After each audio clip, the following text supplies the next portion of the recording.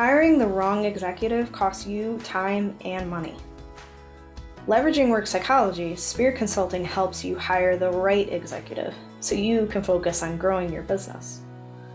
For a free quote, visit spiritmco.com. Enjoy the show. Welcome back to the Virtuous Heroes podcast, where we inspire virtuous leadership. So excited to be able to have Dr. Marcelle Davis on the podcast today. She's a chief diversity officer, published author, graduate professor, public speaker, and consultant. Whew. And additionally, she's been recognized as a 2022 top 100 healthcare diversity officer by Health Equity and Inclusion Conference. So thank you so much for being on the podcast today, Marcelle. Did I miss anything? No. And I'm like, who are you talking about? I don't see myself that way. So it's like, okay, so maybe I am a little busy, but I'm so happy to be here with you. Awesome. So for those that don't know about your background, can you tell us a little bit how you got to the leadership position that you're in today? Wow. So my path is not exactly your traditional path, right? I was born in Georgetown, Guyana. So I'm a Caribbean girl by birth. My mom moved us to this country when I was 11, and that was shortly after my dad passed away. And the things that I experienced as a tween and teenager really shaped my perspectives and the person that I am today. When we left Guyana, my mom moved us to Brooklyn, New York, and immediately I noticed I was different. Didn't quite fit anywhere. I didn't fit with any race demographic, and kids at that age, we all remember that teenage time, they can be really mean. And there was a lot of racial unrest in Brooklyn at that time. And while much of it went unnoticed, there were a few incidents that really marked that time that are literally burned into my memory as a teenager. So the first was the Willie Turks murder in June of 1982. And Turks was a Black New York City transit worker who stopped at a bodega with a couple of his Black coworkers. And they were confronted by a group of white men. And when they tried to avoid a conflict by leaving in their car broke down. The mob of white men grew to approximately 15 or 20, and they dragged Turks out of the car and fatally beat him with clubs and bats. That was the first incident I remember, being fairly new to Brooklyn. There were, after that, numerous racial incidents in Howard Beach in Brooklyn for a few years. Then in 1987, Tawana Brawley was found in a garbage bag with feces smeared on her face, racial slurs written all over her body. And many believe that her allegations of rape were fabricated. And that caused a deep racial divide in New York. And I remember that. That in 1989 was the Central Park rape, when a white woman was jogging through Central Park and was attacked by 5 teenagers. There's a movie, a series about it now. Those teenagers were 14 to 16 years old. And even though there was no physical evidence linking them to the crime, they were all convicted. So those incidents, they all, compounded the way I felt. They all made me sad and angry all at the same time. And because I didn't quite fit with any racial demographic at that time, I wanted to learn and understand what fueled those incidents. Why were race relations so challenging in New York? And growing up in Georgetown, we didn't have those kinds of race relations. So it was completely new to me. So in my own effort to understand, I spent my high school and college years researching race relations in the arts, in the justice system, the economic system. I looked at different authors, musicians, etc. I really wanted to understand.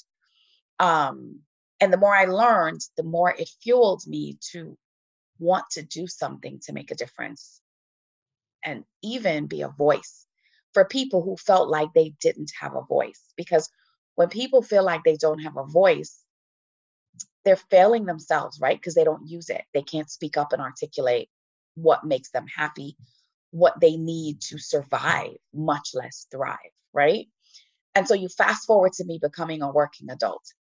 I'm an HR manager at Holland and Knight's Fort Lauderdale office, and they asked me to lead their diversity and inclusion initiative. That was the first time I actually started to do DEI work. And it lit a fire inside of me that grew with each passing year. So when I got recruited out of Holland and Knight from there to a full-time D&I role, I literally never looked back. Hmm. Now, that was my work, right? Now let's look at education. That also wasn't a traditional path. It took what felt like at the time for me forever to accomplish. So I started college in 1987, took time off, went back, took time off, went back. I didn't get my bachelor's degree until 1995. So from 87 to 95. 10 years later, I got my MBA. By then, I was already a mom. My daughter was a year old by the time I got my MBA. Hmm. And then in 2018, I got my doctoral degree in strategic leadership.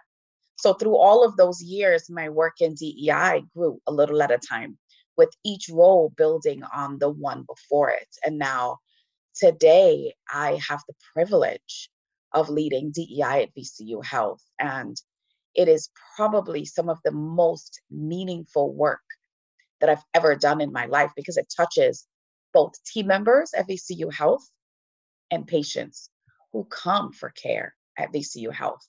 And you mentioned earlier that I'm a published author. And that started really early on with the publication of poetry from when I was a teenager.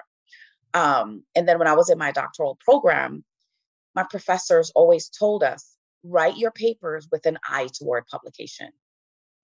And that was probably the best advice I ever got.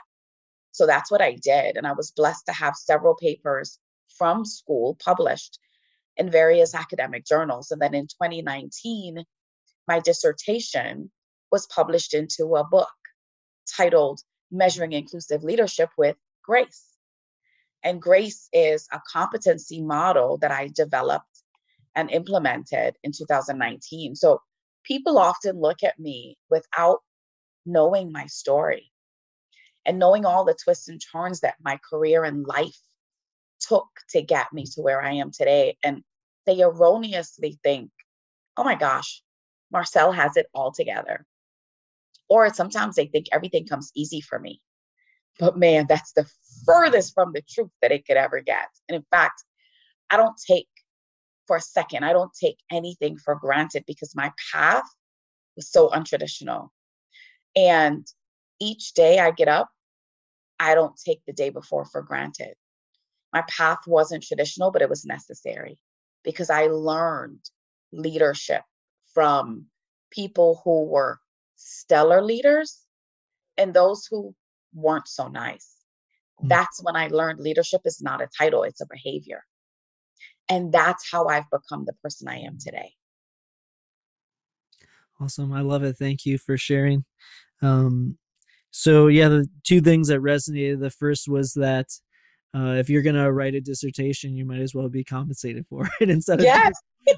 your doctoral program with a bill. So that's excellent. And I do think that's wonderful advice. And then Thank the you. second thing is, you talked about kind of like, your own journey within DE&I and your own career development. Just kind of curious, as a sister in Christ, when did you be able to, kind of surrender your life to Christ and become a believer in that journey? Wow, what a powerful question. So I grew up in the church, Mm. but in 1999, this is a really personal story. In 1999, I lost my first pregnancy, and they Oh, were triplet boys. oh, And I was angry hmm, with the Lord for a long time, because how many times do we turn on the TV and we hear stories of children being killed and left someplace? And I'm like, Lord, why me? Right? I was 5 months pregnant, and I was angry for a long time, and I was really depressed. And it took a month of being in the house, not opening the windows. I didn't turn on the TV. My husband didn't know what to say to get me to come out of the funk I was in, because he was in his own dark place. and I found a Christian website. And I made friends with people I didn't know. And they just started to send me prayers.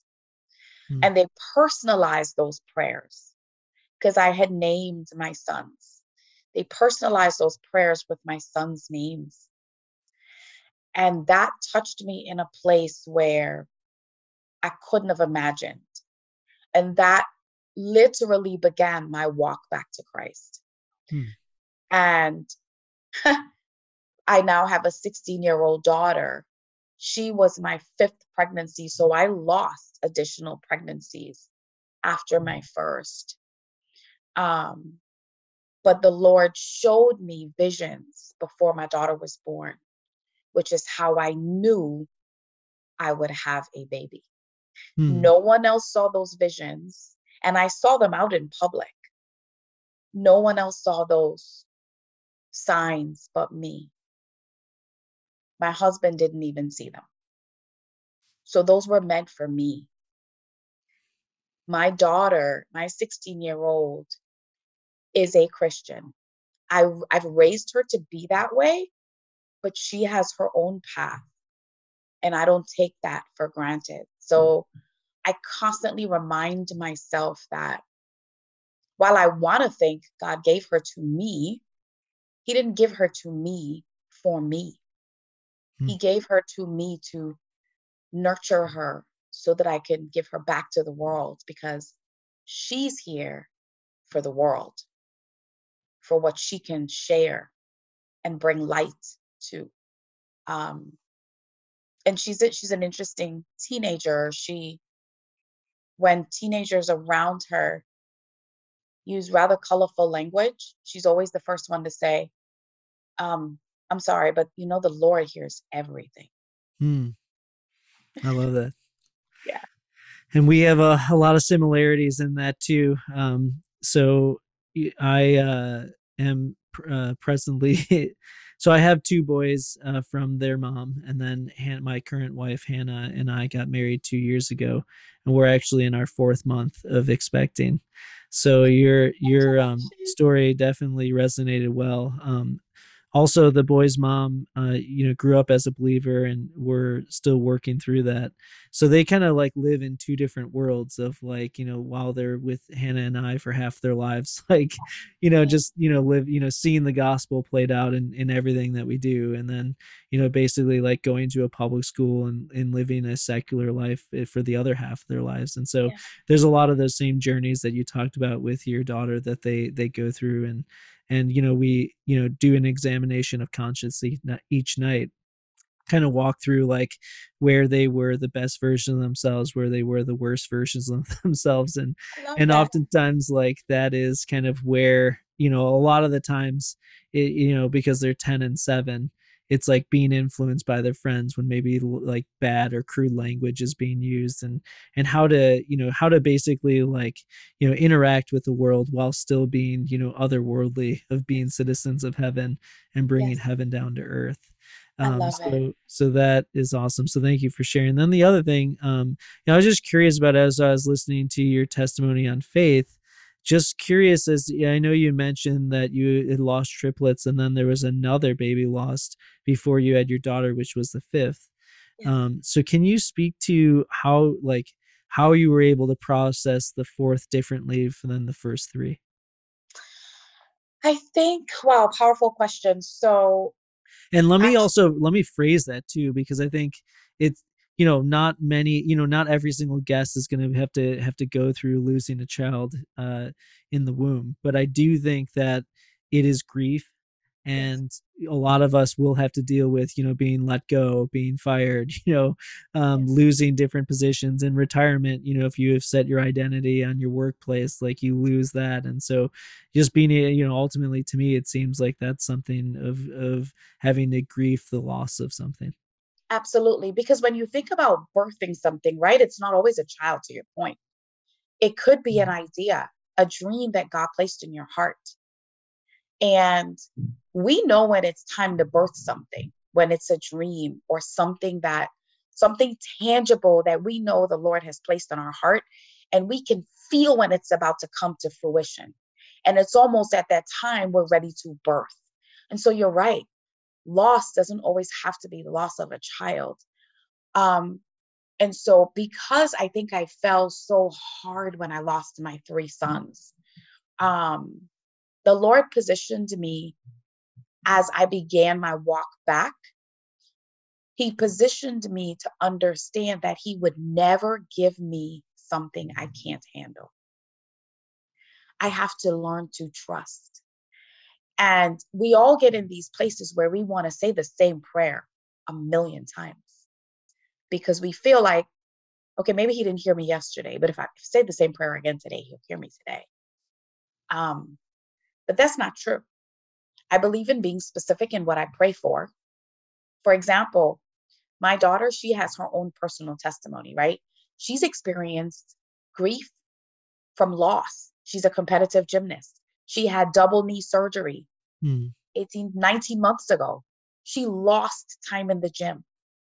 She felt the mental fatigue of maybe not coming back to gymnastics.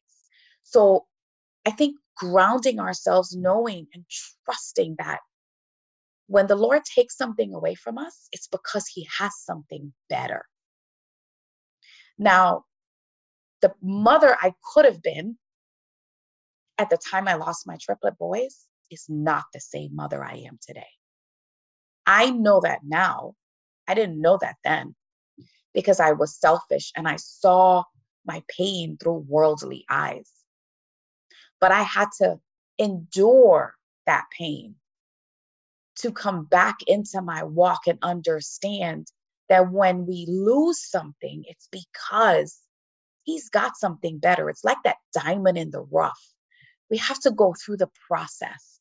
Don't beat ourselves up. But the most uncomfortable times in our lives is when the blessing is the biggest. Hmm. I mean, my daughter, I was on bed rest the entire pregnancy. Yeah, that was hard. But in that time, I read the Bible every single day because I had the time. I decided what I wanted to do after she was born. I got significant clarity about my life and the kind of mom I wanted to be, the kind of wife I wanted to be, the kind of woman I wanted to be, and the life I wanted to lead. Because I realized I can't say I'm a Christian if my life doesn't reflect that. Hmm. Have you been feeling unfulfilled? You want to be happy, but just continue to struggle. One of the best ways to experience joy is by caring for the homeless. A charity I've grown to love, River of Light, food rescues 1 million meals per year for the needy in Chicago. Imagine how that makes you feel, knowing that you're helping feed children and veterans. To make a tax-deductible donation, visit riveroflightchicago.org. Again, riveroflightchicago.org. No one should go to bed hungry. Wow. It seems like an incredible amount of blessing in that season too. So I love that. And thank you for sharing in that way. I'm curious also. So we started to talk a little bit about the book that you published, Measuring Inclusive Leadership with Grace. Can Yes. you walk us through that acronym? And then I'm also curious if you can maybe share an example of a leader that you've helped to embrace inclusion and the impact that it made on that individual's organization. Oh, absolutely. So, the Lord has a funny sense of humor. And actually, the content for the book, I didn't know it then. I learned after my cousin told me it was a spiritual download. I struggled for months to understand what to write about. I had writer's block, no clue what to write. I kept thinking, I don't have that much to say. No one wants to hear that much of me talking in words in a book. And I was at gymnastics camp with my daughter one couple years ago, and the AC in the hotel gym wasn't working. And I'm processing, trying to realize what am I going to write about.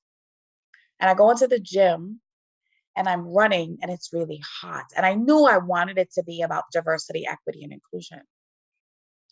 but nothing came to mind. And as I'm running on the treadmill that day, I'm sweating profusely, right? Because the AC is broken.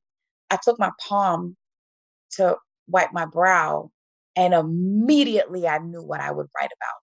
Hmm. Grace, that competency model, sits on the palm of your hand. Hmm.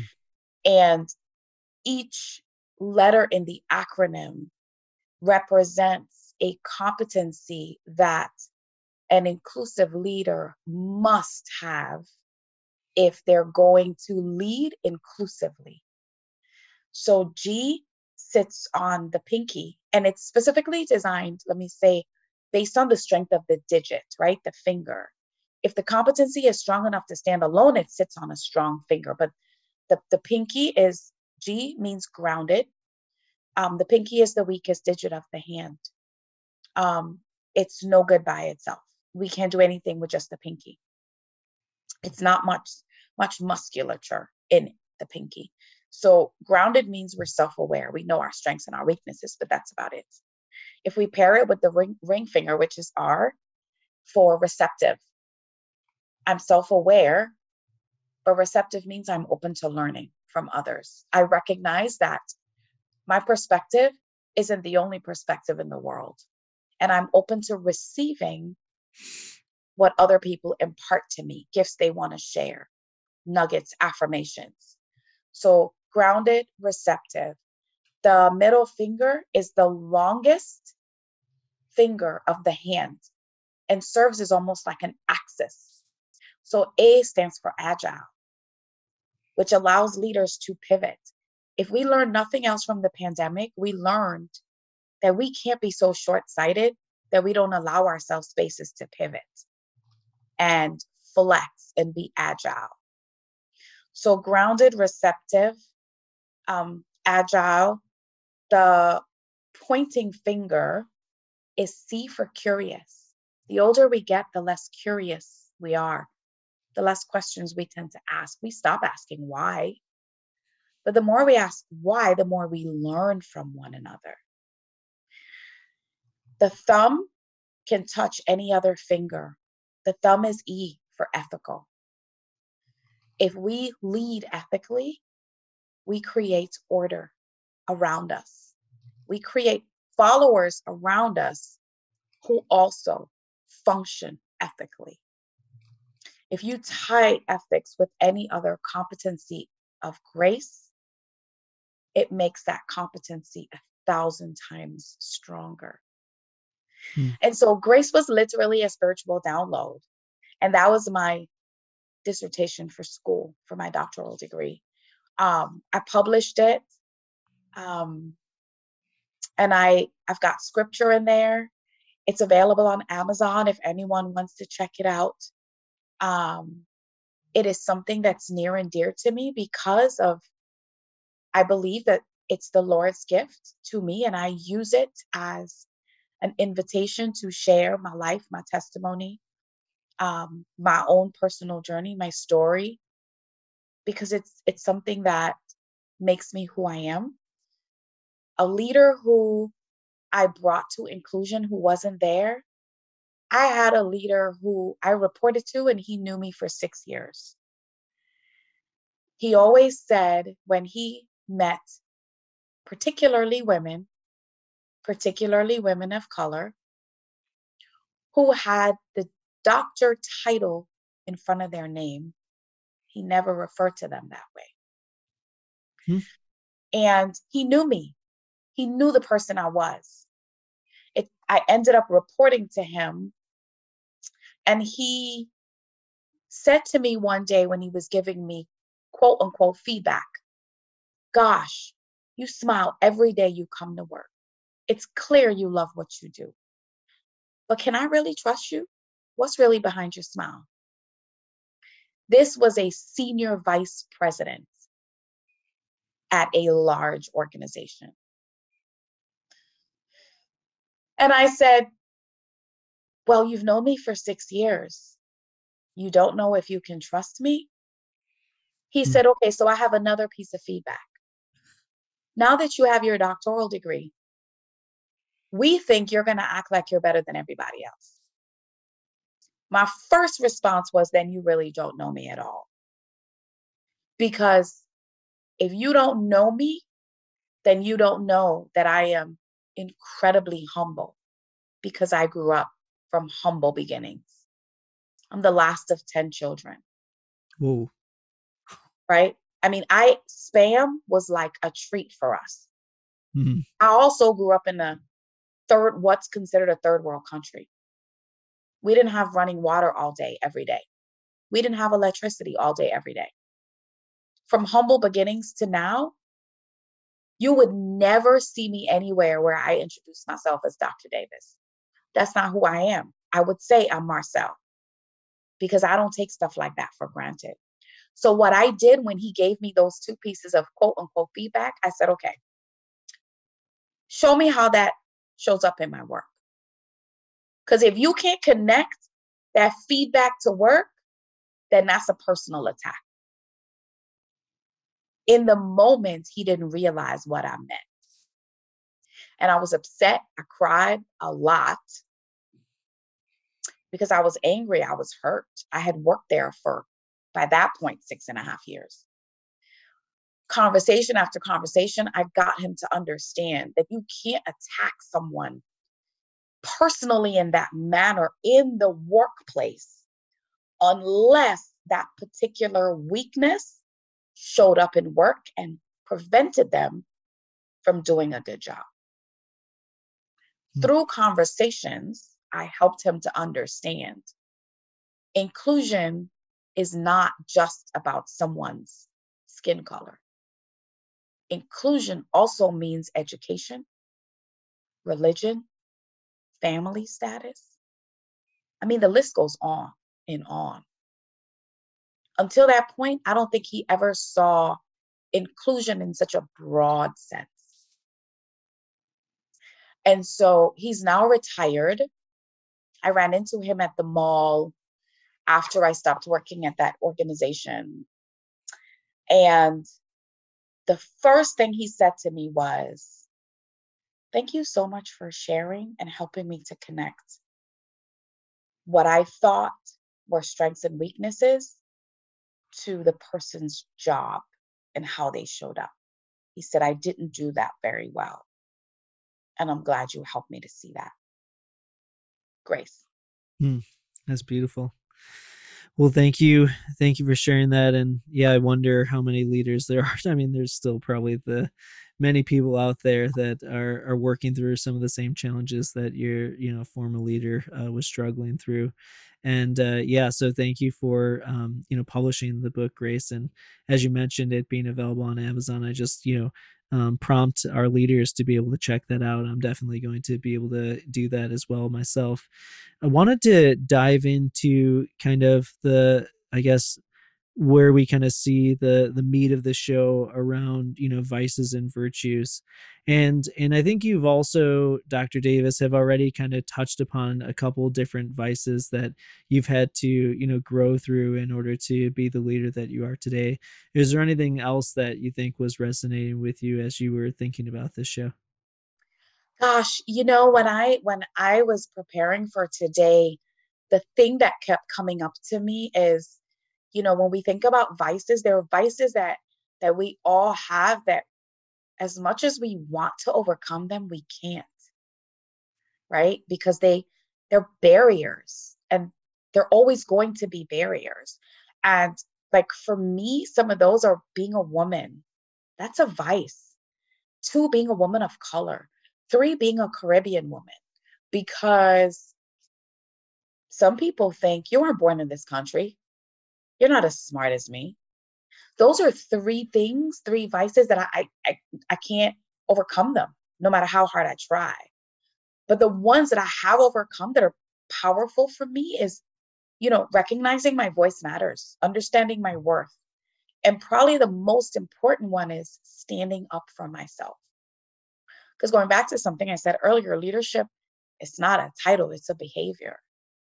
Um, and I had to grow through that, right? Like that didn't come automatic for me. Learning how to stand up for myself, that wasn't easy. And in that moment, when I had to get that quote unquote feedback from that leader, that's when I learned that my voice mattered, because I was so angry and so upset I cried. I view that as a leadership fail, because I let my emotion lead the way I responded. And instead, I left, I reflected, and I came back with, okay, I need to have a conversation with this particular leader. So I think the one that I've learned how to overcome, and it's still a daily chore, I say chore because sometimes it's hard, is remembering that my voice does matter. I do have value and I have worth, and that's important to remember. Hmm. Yeah, I'm just thinking, just kind of like, taking a second to reflect on that. And I think that it's very easy to take the way that the world perceives you and to use it as your own identity. Yes. And I Yes. think many of us fall into that trap of allowing the traumas of life to define who we are. Yes. And that's ultimately the way that the kingdom of darkness works, is like waiting for us to be traumatized and then implanting lies. And through Yes. those lies, it uh, takes away our power from our identity as beloved children of God, Yes. and being able to have resurrection power in our lives. I mean, and that's the last thing that the kingdom of darkness wants, is us to be fully empowered into our identities and to be Yes. wielding that type of power in this world. Yes. So yeah, really saddened to hear that, that's something that you struggled with, and something that you've had to overcome and walk through in your life. So what about, as it relates to vice or virtues, what do you think are some of the natural ways that God has gifted you in this world? Oh man. So it's an ability to connect, right? So think about your work and how you have built a followership for Christ, right? I had no idea when your email popped into my email box that this would literally be a walk with Christ today, Hmm. right? So that ability to connect with other followers, that's something that I don't take for granted. That's the first thing. The second thing is um, servant leadership. Because I grew up with humble beginnings, I don't think incredibly highly of myself, in the sense that I don't always put myself first. I need to make sure everyone around me has what they need before I worry about what I need. And we all know Jesus washed feet. If the master can't serve, that's problem number one. You have to learn how to serve in order to learn how to lead. And so servant leadership is something that I look for and I ground myself in. So servant leadership, the ability to connect, being honest, generous, ethical, fair, courageous, those are all things that speak to the kingdom. It takes courage to say, I'm a believer. We don't know who's on the other side of Zoom, or when we go into the store and we say that, right? It takes courage. But Jesus gave up his life for all of us. How dare we be afraid to say we follow him? How dare we? Hmm.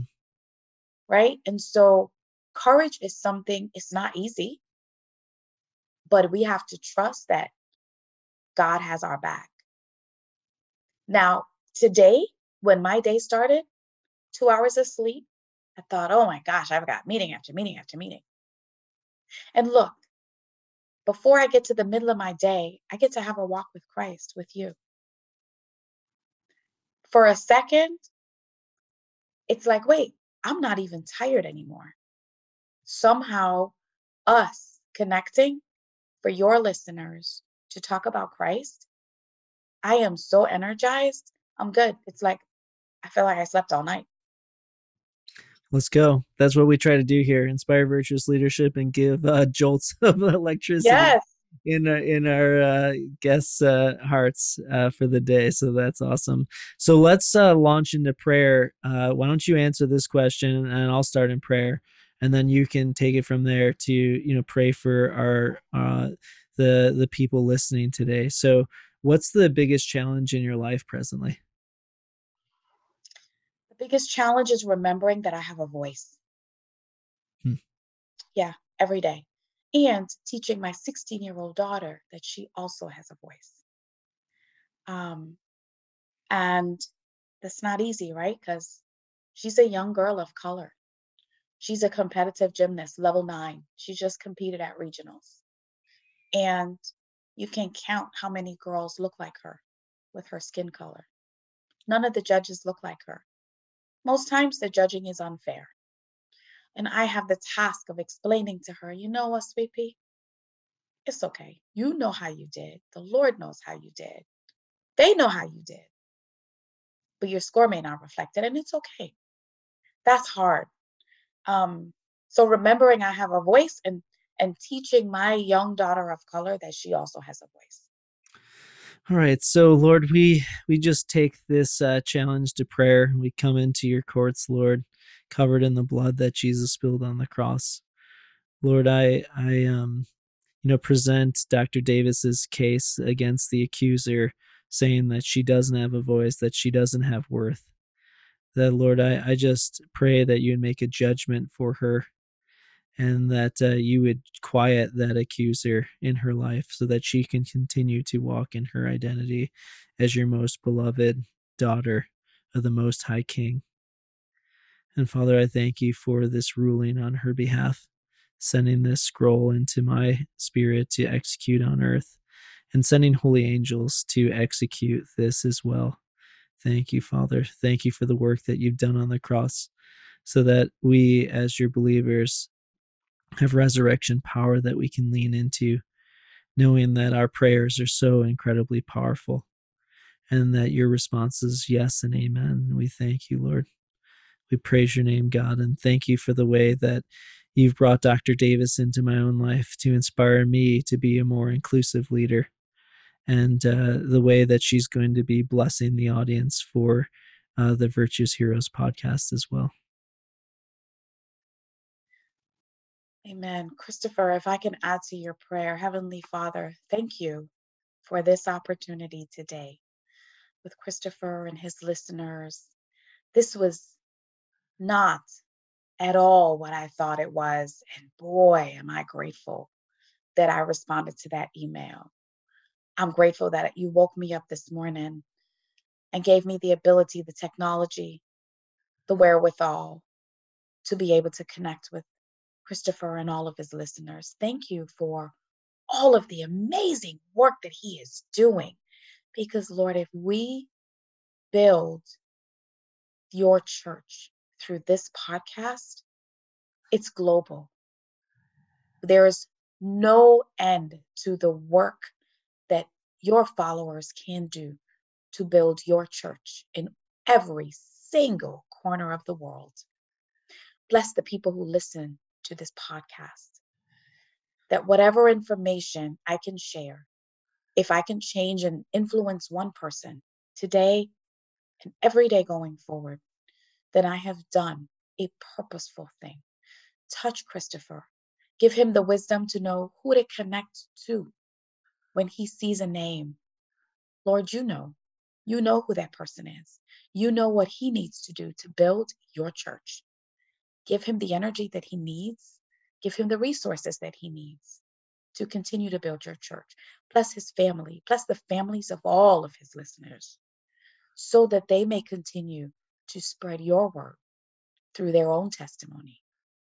Let not anyone be afraid. Let us all see ourselves the way you see us. Give us the courage that we need to never be ashamed to say we follow Christ. Let us always look to you, for you direct our steps and guide our path. Let us always remember who we are, whose we are, and how we show up every day is a living testimony to you. Thank you for this time, this fellowship. I ask this mercy and favor and grace in your name. Amen. Amen, amen, amen. Well, Dr. Davis, I was, as you were praying, I was getting this image of tulips, and I was like, okay, Lord, what are you trying to say for her through that? And what I feel like what I was discerning is that, we're currently in the spring while we're recording this, for those that if it's published later, but in Chicago, we've just kind of come off like at this it's like we're like flip-flopping through like what can be like chilly winter weather and then into spring weather. It's kind of unique. But one of my favorite things that I like to do as I'm like driving around is like looking for God's color and flowers that are in bloom, because there's not that many. We're still kind of like early in the season for that. But then you see like these beautiful tulips that are just like springing forth. And I feel like the Lord is saying like that you are his tulip, Marcelle, like specifically like, that we have to, that seeds have to be planted into the ground, and they don't, that's not the easiest of beginnings in order to come through the dirt and then to be able to spring forth and give life in the way that it does. And I feel like the Lord is just saying like, you might have had really difficult beginnings that you've had to persevere through to have that resurrection power in your life to be able to shine forth. But in the way and the work that you're doing now and being able to bring his kingdom to earth is the same way that just looking at the beauty of a tulip brings, that enlightenment and just that joy into your hearts. And so I just bless you with that, my sister in Christ. Thank you. I receive that. Oh my gosh, tulips are beautiful and they're delicate and they're here but for a moment. But their memories are beautiful long after they're gone. And so I thank you for that and I receive that. Awesome. Well, thank you for watching us on the Virtuous Heroes podcast, where we inspire virtuous leadership, and look forward to continuing the dialogue with you. Thank you. I appreciate you. Hey, Chris here. Hope you enjoyed this episode.